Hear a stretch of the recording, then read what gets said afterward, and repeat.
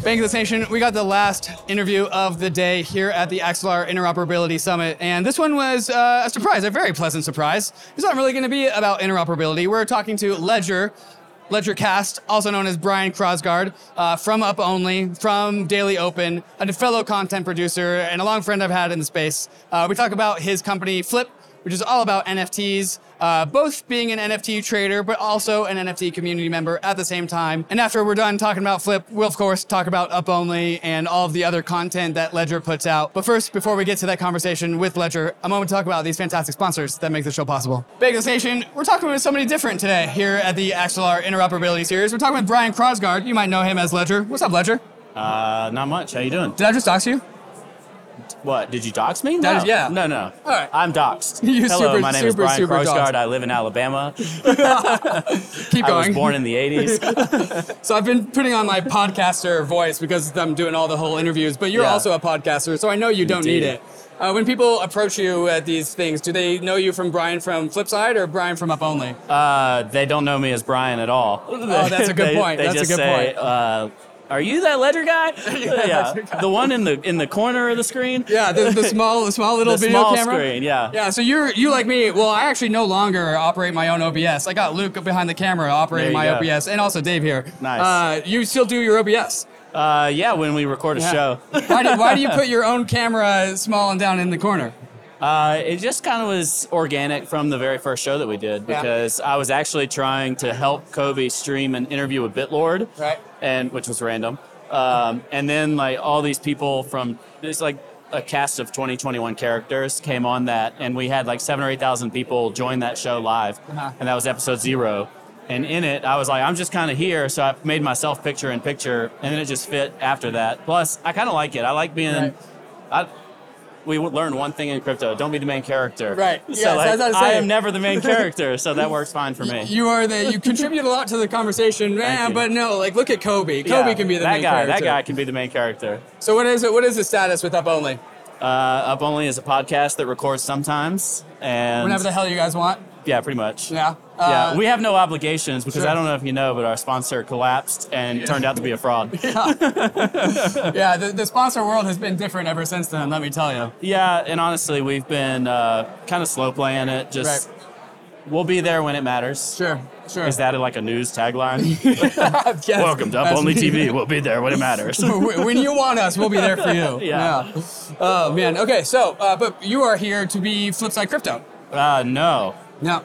Not Flipside. Flip.xyz. Excuse me. Flip.xyz. In the vast world of crypto company names, there is a Flip.xyz, a Flipside Crypto, and I think there used to be another one that changed names that had Flip in the name. Okay, I think Flipside might be my other buddy Will's project. Yes. So Flip.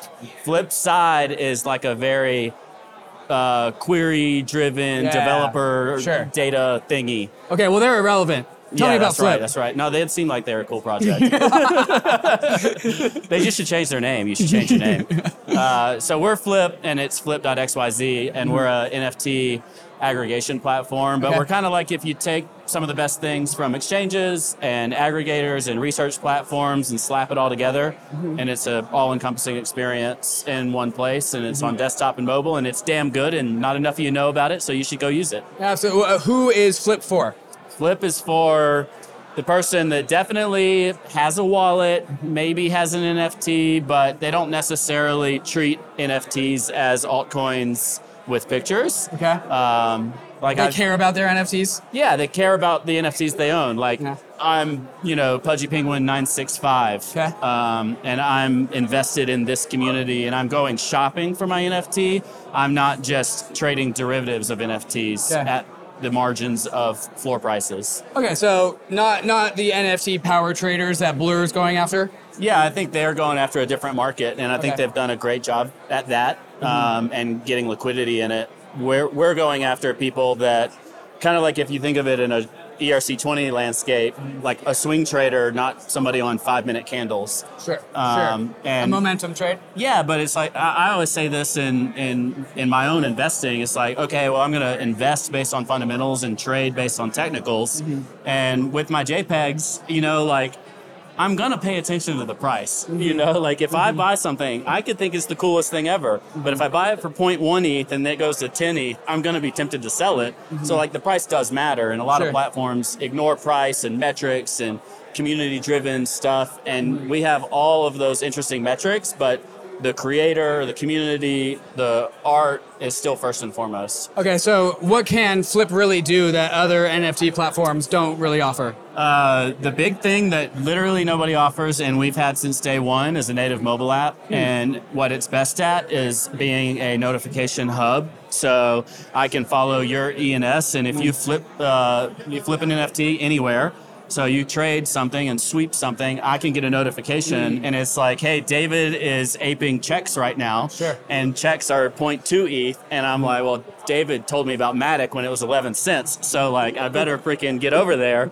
and sweep like 50 checks or something. So you get notifications of anything like that. For all of my friends that I've told, hey, you should totally buy MFers, they could set notifications that if I ever sell my MFer, they could be like, yo, David, what the fuck?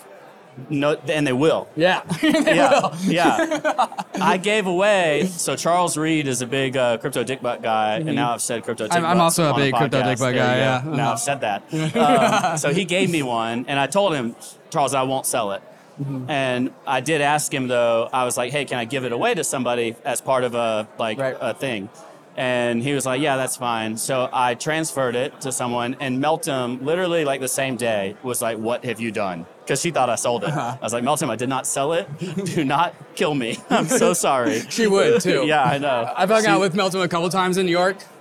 Within 5 minutes, every time I'm meeting her, we're talking about crypto dick butts. Yeah, and now we are, too, and that's just how it is. But if you're obsessed, like, you get those notifications. It's directly in your feed, so, like, all the wallets I follow, all the collections I follow, it's going to tell you, like, out of standard deviation price movements. It's going to tell you, hey, this person listed that.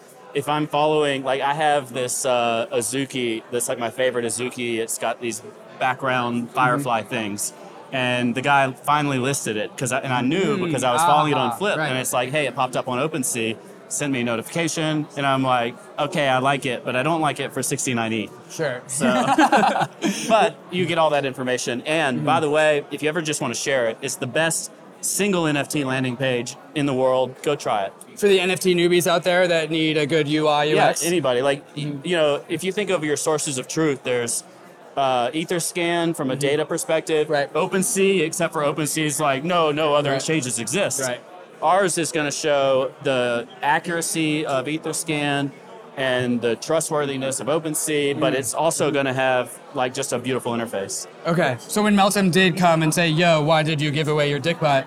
Did she get notified by a Flip? I hope she did, but I don't know. I'm sure she did. She may just have like a direct brain connection with the... She's like, somebody gave away a dick butt. Yeah. So it seems to be like really at the intersection of people who care about collections, but still play the trading game. And so I really care about cool cats. I'm willing to sell my cool cat, but I'm also willing to buy another cool cat because I really like the cool cat system. So it's like somebody who's like willing to play the financial game, but still enjoys a collection at the same time. Yeah, and I find what most people do is like they may have one thing that they really care about. Like I was talking to Luca from Pudgy Penguins recently, and I think it might be the only collection that I've never sold something from.